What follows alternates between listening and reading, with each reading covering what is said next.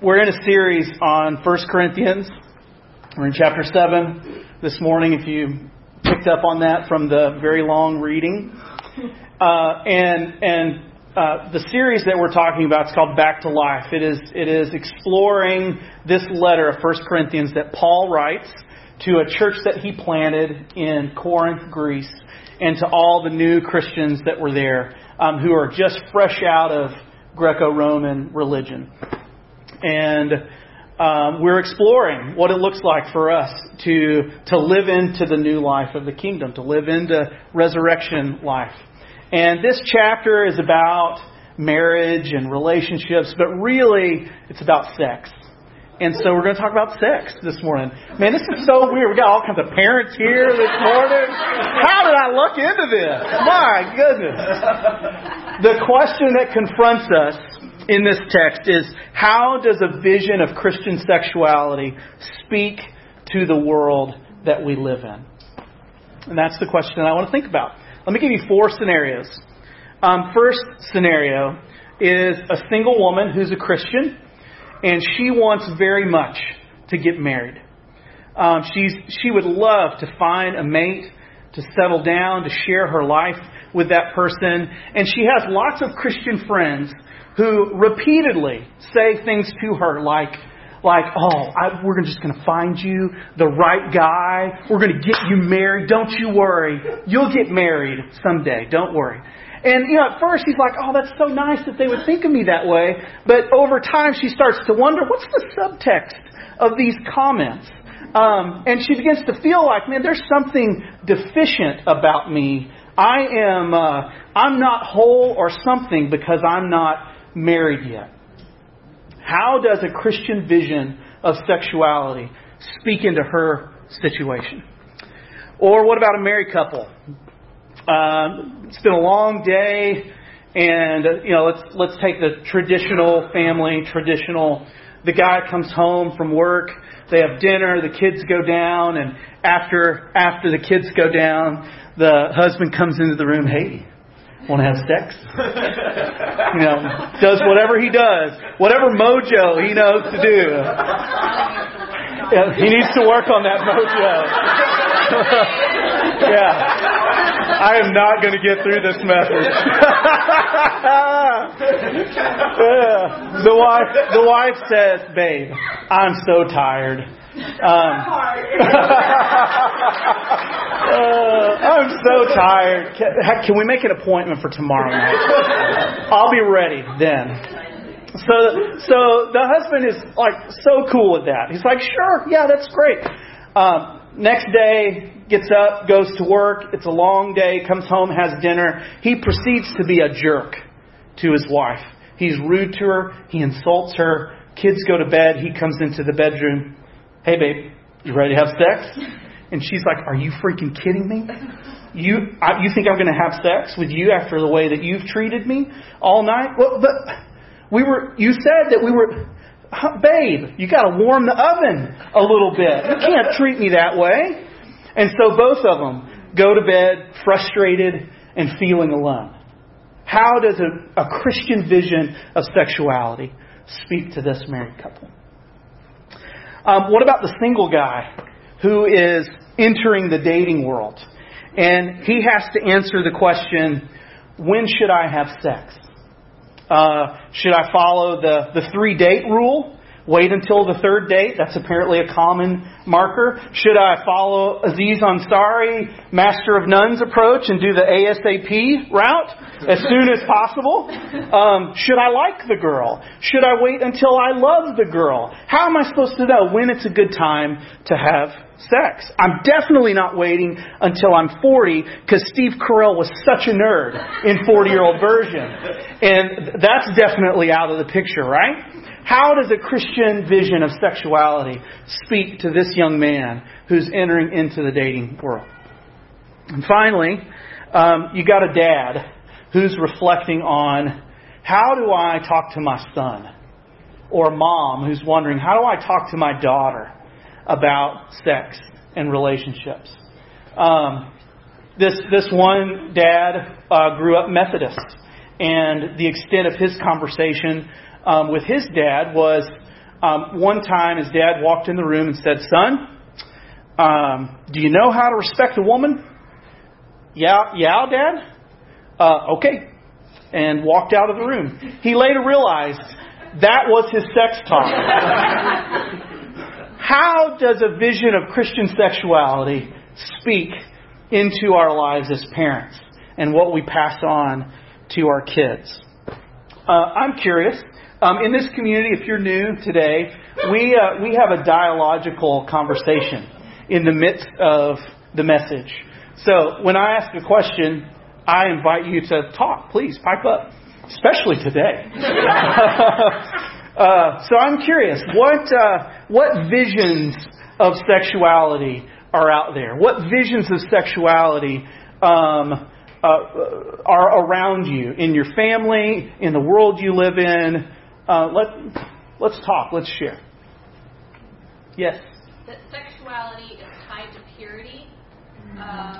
And if you have sex before you are married, you are not pure anymore. But if you have sex while you're married, you are. Yeah. You aren't. Or if you did. Yes. So there's a certain way of looking at sexuality that's wrapped up with a purity kind of mentality. And you're either pure if you haven't had sex, or you're somehow tainted or damaged goods if you have. Yeah. Especially that's taught very strongly to women. Yeah. So you're either Yes. Virgin Mary or you're the slut. Yeah. Yep. Yes. I think in the world particularly, sex has been disconnected from emotion and from feelings and relationship. Mm-hmm. It no longer equates relationship. It just is something you do. Mm. And I think it's damaged that thing that God created because there's no connection between the people in the world. It's real common. So it can be impersonal. We're physical creatures, right? It's a physical act. What's the big deal? And we don't have to have a relationship for this to be something meaningful to us. I'm parroting. Yeah. Yeah. What you said? What you're saying? I think the internet and pornography has had a big impact on the way sex is being viewed and shaped in young kids, and scares me to death if they're nervous. I think it has definitely impacted the way people see sex, and young kids see sex as just something of less emotion in a relationship, and just like what girls should do, what boys should do, and just throw it out there. Yeah. Yeah, I mean, there's so many layers with pornography. There's the objectification thing that goes on, making somebody an object, or if you're viewing objects, not to mention the sex trafficking and the coercion that often accompanies what is required to make pornography even happen. Right. Yeah. I think it kind of skews the role of men and women in a sexual relationship, because it's very male-dominated. Yeah. Thanks for sharing. You know, One more thought, Miles. Offer the final word, please. Always something that strikes me here is how often, and this is the way I grew up, learning about sexuality, is how polarized it is. You're either team abstinence, which is sort of what the church aligns with, or you're team, pornography or, whatever, unrestricted sex. And, okay, if you're Christians, maybe if you're married in the right section, you can occasionally dip your toe into it for the purposes of procreation. But that's it. And there is no continuum. And so we don't have a way as Christians to communicate and to delve into this part of our natural personalities. And so we end up with things where our children learn more about sex through pornography than they do from their parents. Yeah. Because parents don't talk to kids about sex because we're Christians and we're not supposed to have sex. We're not supposed to, only in certain contexts. Yeah. And it's hard. And so we treat this as a very polarized scenario. Yep. I think it's probably what we continue on. Yeah, that's a great point. Very good. So Paul, in this text, and in his relationship with the church in Corinth, he's confronted with this very same question that's confronting us for this church that he starts in Corinth. How was a vision of sexuality going to speak to the experiences of new believers in Corinth, who had very different ideas than he did as a Jewish man about sexuality and sex? in 1 Corinthians 7, he starts by quoting a popular saying among the Corinthian church. In the same way, last week, Ted talked about these different sayings in chapter 6. Paul kind of air quotes them and then addresses them. He does the exact same thing at the beginning of chapter 7. And the phrase is, "It is fine for a man not to touch a woman." That's what folks were saying. It's probably good if people just don't have sex. That was the common thinking. Now that seems strange for a pagan city like Corinth. Where would that come from? Why would Corinthian Christians say this?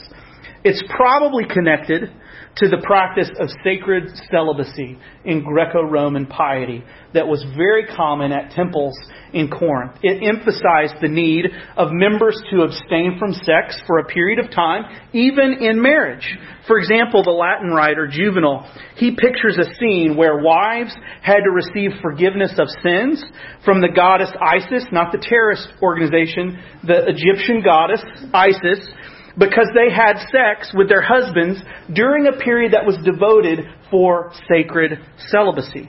The idea behind this, that drove this idea of sacred celibacy, thank you, Sarah, is that the body, the flesh, this world is a lesser thing than the spiritual reality. And so if you abstain from those bodily acts, you're able to get closer to God. Not altogether different than what some Christian conceptions are. Not necessarily the right ones. So there's this sacred celibacy thing going on in Corinth. And because of this, we can imagine any number of possible scenarios in Corinth that were occurring there. Perhaps Corinthians were refusing to have sex with their spouses because of this. Perhaps some were even seeking divorces because it wasn't holy to have sex. Perhaps others were abstaining from sex with their partner, but then secretly kind of having a side hustle over here with a prostitute at the temple just to hide because they couldn't control their sexual desire. And okay, we want to maintain the appearance of holiness, but let's go over here and take care of those sexual needs somewhere else. Perhaps still others thought they should get married and have sex, but they shouldn't get married and have sex, but they're engaged, and yet they love their fiancé, they're attracted to them, and so they're having sex, but they're not really committed to each other. Here's a paraphrase of Paul's response to all of this in chapter 7. I'm just going to do verses 1 through 8, and we'll hang on to the other 32 verses. Val already did that. This kind of puts the whole sacred celibacy thing in the context, and it fills in the gaps of what is otherwise really confusing to us when we read these initial verses. And I've got it up here so you can follow along. Now I'll respond to the matters about which you wrote. You propose that, for the sake of holiness and purity, married couples should abstain from sexual intercourse. As you say, it's a fine thing for a man not to touch a woman. But, since that is unrealistic, let each husband have sexual intercourse with his own wife. Let each wife have sexual intercourse with her own husband. Marriage creates a mutual obligation for a couple to satisfy one another's needs. Therefore, let the husband give the wife what he owes her, and likewise let the wife give what she owes to her husband. For the wife doesn't rule her own body, the husband does. Likewise, the husband does not rule his own body, the wife does. Don't deprive one another unless you decide in harmony with one another to abstain from intercourse for a time, so that both of you can devote yourselves to prayer. But when the time is up, come together again so that Satan won't be able to tempt you. I'm not commanding this practice of temporary abstinence. Rather, I'm saying this as a concession to your proposal. I wish that everyone could be in control of sexual desire like me. Obviously, however, that is not the case. But each person has his or her own gift from God. If not celibacy, then something else. One in one way, another in some other way. To the unmarried widows, on the other hand, I say, it's a fine thing for them to remain unmarried as I am. But if they aren't in control of themselves, let them marry, for it's better to marry than to burn with passion. Let me offer 5 brief observations about Paul's perspective on sex. And then I want to get you to react to them and even to think about those stories, the scenarios that I told in the beginning. And what does Paul's perspective on sex have to say about those scenarios? The first observation, healthy sex is good. We can't see this as much in this text. It's kind of behind a little bit because Paul is really agitated with all of the sex that's happening in inappropriate ways. He's like, gosh, can't y'all control yourselves? But Paul is Jewish. And in the Jewish frame, the world and everything in it is good. God creates the world and everything in it. God creates us. And He creates our sex drive. He creates us as sexual beings. Sex is good. It's a strong desire that God puts in us. And it's not put there by the devil. It's put there by God. It's so strong that it's like a fire. It actually burns within us. So we need to treat it like a fire with great care. Observation number 2. Healthy sex is covenantal in nature. It is associated with fidelity and faithfulness. It's meant for two people who have committed to each other. It's permanent for Paul. Thus the until death do you part kind of thing. Observation number 3. Healthy sex is consensual. Ted talked a lot about consent and respect last week, and so I won't overdo it here, but it is striking to me to notice the mutuality with which Paul speaks. It was radical to say that a man's body belonged to his wife in a patriarchal world where men believed that the women were their property somehow. And yet, here we have this very equal, mutual thing, of mutual submission to each other, and husband and wife on the same level. Just as a pro tip for you husbands, don't tell your wife, your body belongs to me, so let's have sex. She won't respond well to that, I'm going to guess. And that's not what mutual submission looks like. And she also would be well within her rights to say, your body belongs to me too, buddy, so get the heck away from me. Yeah? Observation number 4. Healthy sex is a duty. It's obligatory within a covenant relationship. This kind of chafes us a little bit. It chafes against the modern notion of the sexual autonomy of the individual, where we'd like to say, it's my body, and I can do whatever I want, right? Paul would say emphatically, if you're a believer, your body belongs to the Lord first, and your body belongs to your spouse second, and third, it belongs to you. That's the nature of self-giving love. We put others, namely the Lord and our spouse, ahead of ourselves. Paul says spouses are mutually obligated to meet each other's sexual needs to the best of their abilities unless they mutually decide otherwise. Now, for Paul to talk about duty and obligation, it's not like, I have to do this whether I like it or not. It's devoid of feeling. That's not the connotation of obligation for Paul. Obligation is an extension of love. Obligation is done in love. It's done in the context of mutual consent and of covenant. So it's not like, again, it's not where we'd be like, you owe me this. That's not self-giving love, right? That's not the character of sexuality that Paul's talking about. Final observation, healthy sex isn't necessary for all believers. Celibacy and singlehood are a viable option. For Paul, they're the preferred option, right? Not because sex isn't good or should be avoided because it's dirty, but because celibacy frees folks up in the age to come that's broken in to really press in to the mission of God. Paul's really concerned that married folks would be so wrapped up in caring for their families that they're distracted from the mission. And he would like as many people as possible to join him kind of all out in the mission. And so that's his preferred option, is singlehood and celibacy. Single people are not any more incomplete than married people are. Amen. Let's just say that. You're not deficient if you're single. You are not a non-sexual person if you're single. Okay? And we'll talk about sexuality in just a second. But Paul's also quick to admit that it's not for everybody. He uses the same word as the spiritual gifts talk in 1 Corinthians 12 to say that celibacy and singlehood, marriage, those are gifts from the Holy Spirit. So whatever gift you receive it as a gift. Steward it as a gift from the Holy Spirit. All right, so how do these observations from Paul, how do they speak into those scenarios we were talking about earlier? Maybe you don't care about those scenarios. How do they speak to you? How do they speak to the world that you're living in?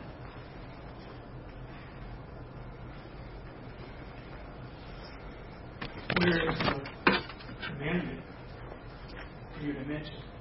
I wrote unto you that you should abstain from fornication.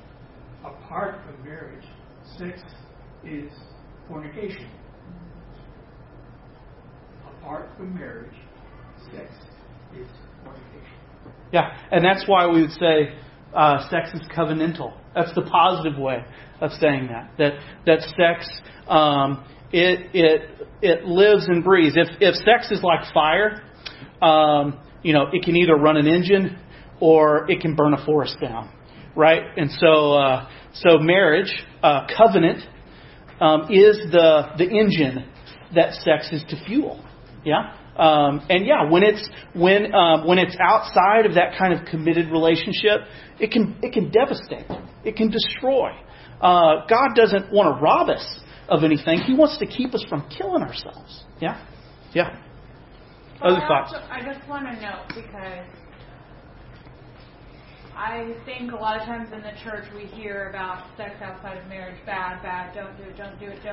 And a lot of times the message that comes is that it can cause devastation, things can be ruined, but God's grace covers Absolutely. all. So there's nothing that there's nothing that's excluded from that. Yeah. We've made that, and we've made divorce into the unforgivable sin that God never said they were unforgivable. Yeah. We've done it, I think, growing up. It was kind of like, I think it was a scare tactic. But I grew up in the 50s and 60s, and towards the end of the 60s, when everybody was saying, do anything you want, and in the church, it's kind of like, oh, don't do anything you want, you'll die. Yeah.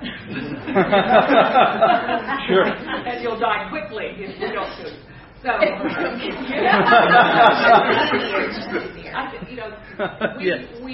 we put these burdens on people and make them feel like, oh, if I do this, God is never going to love me again. And we need to understand that we're all human. We all lie at some point. We do things, and those things are sins because we're human. And God is not going to just cut us out. Oh, you made a mistake. Yeah.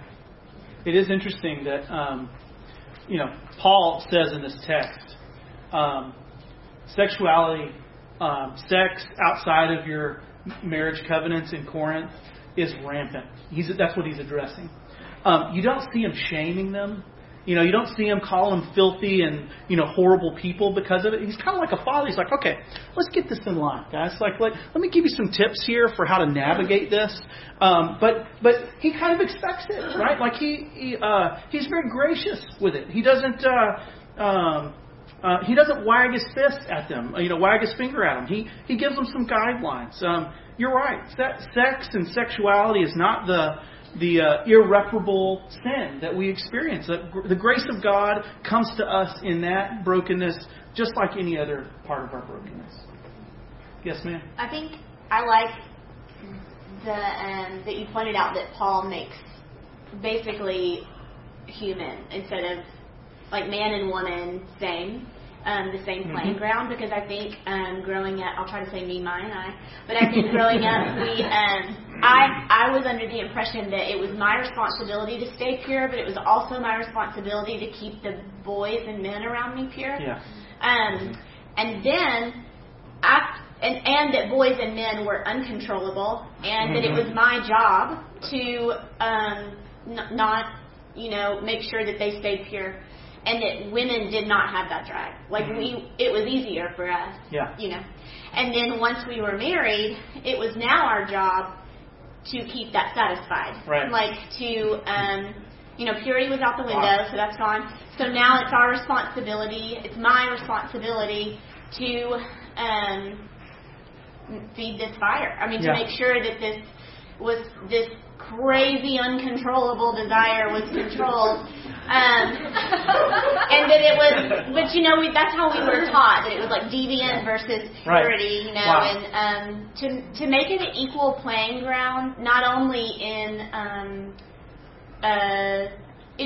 it's refreshing that he makes it an equal playground by saying that the women have desires too and have the same sexual makeup. And that men are equally responsible. Equally responsible. Yeah. It's freeing, I think, in both things. To say that women also are sexual beings and have sexual desires, and also that men have responsibility for their own bodies as well. And so that, there's some things that Paul says that get on my nerves, but that was nice. Can I just say, as a white dude that was raised in that same system, I'm sorry. That sucks. Like that's a big gear shift. Like to go until you're married, like don't have sex, you're responsible for him. Then to get married, and all of a sudden you're responsible for him in a different way. Turn it on. It was turned off. Now turn it on. Like that's screwed up. And I'm sorry. Sorry. Two more things, just two more. Let me take somebody else. Okay. Sure up. I also feel like a lot of times we're not really honest about the world that we live in. And I don't know if it's not being honest or if we don't have enough friends who are not Christians, but I think there's tension in the fact that I have a lot of friends who are not Christian who have healthy, vigorous, great sex lives. Yeah. And I have a lot of married Christian friends who do not. Yep. And there's a lot of messages and tension and craziness in there. And as a parent,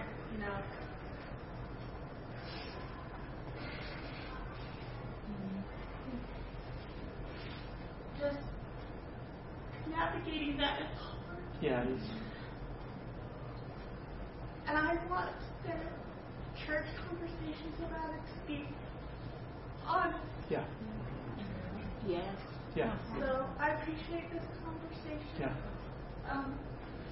But I also I feel like our kids need to be aware so that, like, I have friends who are Christian who sat down with other non-Christians who have these great conversations, and they're just mind blown. They're having sex outside of marriage, and they're not messed up. Yeah. And so I don't know. Yeah, good word. We need to take that into account. All right, I'm going to keep moving. Okay, my two things. All right. All right, come on. One thing, as you become a Christian, you're quite carnal. I mean, we accept Christ, and we're carnal when we accept Christ. We're babes in Christ. We're carnal in everything. The goal is, as Paul says, to become filled with the Spirit. The fruit of the Spirit is, one of them is self-control. Sure. And way back a couple thousand years before Paul, Solomon wrote, a city, a man that hath not control over his own spirit is like a city with its walls broken down. Anything can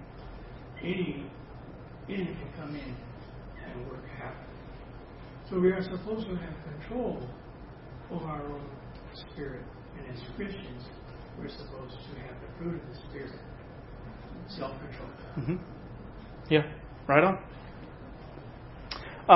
Let me make a very quick aside. I feel like Paul puts all of these Easter eggs in his texts that are like completely different subjects. And it really messes the preacher up who's trying to focus on one thing. But I have to say, as a white male, and as a church that meets in a historically black neighborhood, and given the state of racial relations in our country, Paul makes a move in this text to talk about if you're a slave, remain as you are. And that historically, that not 200 years ago, that text was used to justify the oppression of a whole group of people. And I just think that's a terribly irresponsible use of this text. For many reasons, one of which is the institution of slavery in Greco-Roman times is very different than the American institution of slavery that's race-based. Greco-Roman slavery is more like indentured servitude. It's like a minimum wage kind of long-term commitment kind of job. I mean, it's not all roses and lilies by any means. But it's also very different. It's apples and oranges to the American institution of slavery. And so it's not fair at all either to prop up slavery with this text or to write off Paul as ethically backwards, because he's living in a completely different world than the one that we're living in. And I just want to say that. I'm against that, and I'm against the oppression of any people on the basis of their color or race or ethnicity, people who are made in the image of God. That is all. Let me zoom out. Because Paul in this text talks about sex a lot, and I want to wrap up by talking about sexuality.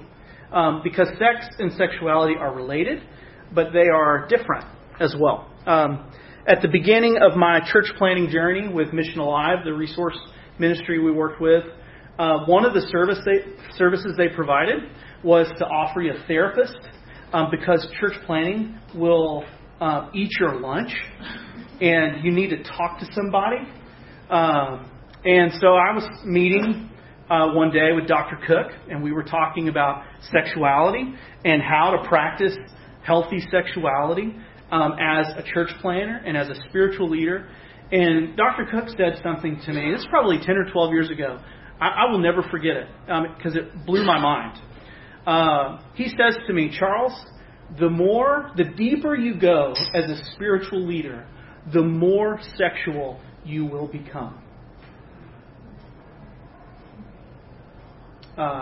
Sexuality and spirituality are different sides of the same coin. And so there's a correlation between the two.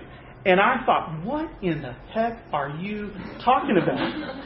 That is not what I grew up with. I grew up with the more spiritual you get, the less sexual you get. You know, you're holy and pure and you don't have sex. And he's saying, no, the more you connect with God, the more sexual you become. How is that? There's a guy named Ronald Rolheiser, who's a Catholic theologian, who's really helped me to understand this. So he talks about the difference between sex and sexuality. Sex is the physical act. Sexuality includes sex, but it's much broader. Sexuality is the energy we are born with to connect with the world. It's the drive for love, communion, community, friendship, family, affection, wholeness, consummation, creativity, self-perpetuation, even immorality, joy, delight, humor, self-transcendence. It's the drive within us not to be lonely and to give life to the world in all of the ways we're able to do that. Like a fire, sexuality can bring us life, or it can destroy us. It can fuel an engine, or it can burn down a forest. Married and single folks alike are sexual. Even Mother Teresa was a sexual person, and she expressed it. She channeled her sexuality into solidarity with the poor. Someone once asked Janis Joplin what it was like being a rock star. She said, it's pretty hard sometimes. You go on stage, you make love to 15,000 people, and then you go home and sleep alone. She's expressing how in our sexuality and creativity, we are ultimately trying to make love to everyone. And that may sound pretty hippie, sexually liberated, and it is. But it's not much different than what Jesus said in Luke chapter 20, verses 34 and 35. Jesus replied, the people of this age marry and are given in marriage, but those who are considered worthy of taking part in the age to come and in the resurrection from the dead will neither marry nor be given in marriage. Now, Jesus does not mean we will be celibate in heaven, but rather that we will be married to all. Rolheiser puts it this way. In heaven, everyone will make love to everyone else, and already now we hunger for that within every cell of our being. Wow. I'm going to bet you never heard that in church before. Had it ever occurred to you that our sexuality will be deeply integral to the reconciliation of all things? Now, the immediate question then is, well, if in heaven we're going to be making love to everybody, why not just lean into that now and be promiscuous? It's a fair question. It's obvious that Paul does not take it in this direction. He moves toward fidelity and covenant. Rolheiser addresses that question this way. Only God can sleep with everyone, and thus only in God can we sleep with everyone. And therefore we have two options for anticipating that big embrace that we'll experience in heaven. You can embrace the many through the one in marriage, or you can embrace the one through the many in celibacy. As one of my beloved theology professors was fond to say, stick that in your pipe and smoke it. But it's really interesting to think about, how does our sexuality come into the age to come? And if the trajectory of creation is union with each other and with God, our sexuality is certainly a part of that. It's integral to who we are now, and God brings it right into the age to come. Hear the good news, church. We are sexual beings, and that's a good thing. God has given us the desire to connect at a deep level with those around us and to participate in union with God and creation. God is honored by those who are single and celibate, and He's honored by our covenantal sexual relationships. When you connect with your spouse, when you make love to your spouse, you're experiencing a foretaste of the future. When you connect with others and bring life to the world, you're experiencing your sexuality and a foretaste of the future. And God said it's good. And everybody said, Amen. But He's not saying sexual intercourse. That's a misuse of Luke 24. He said they're equal to the angels. And the angels don't have sexual intercourse. Yeah, I am not. So I am not trying to fill in the gaps about exactly what everything looks like in the age to come. Jesus' resurrection body is certainly very different than his pre-resurrection body. There are major differences. Honestly, I don't know what it will look like or be like. And I don't know what it's like for the angels. I'm just trying to get us to think about, what is the trajectory of our world? What is the world of relationships and reconciliation that God is calling us into? And I would love to talk more about it offline afterwards.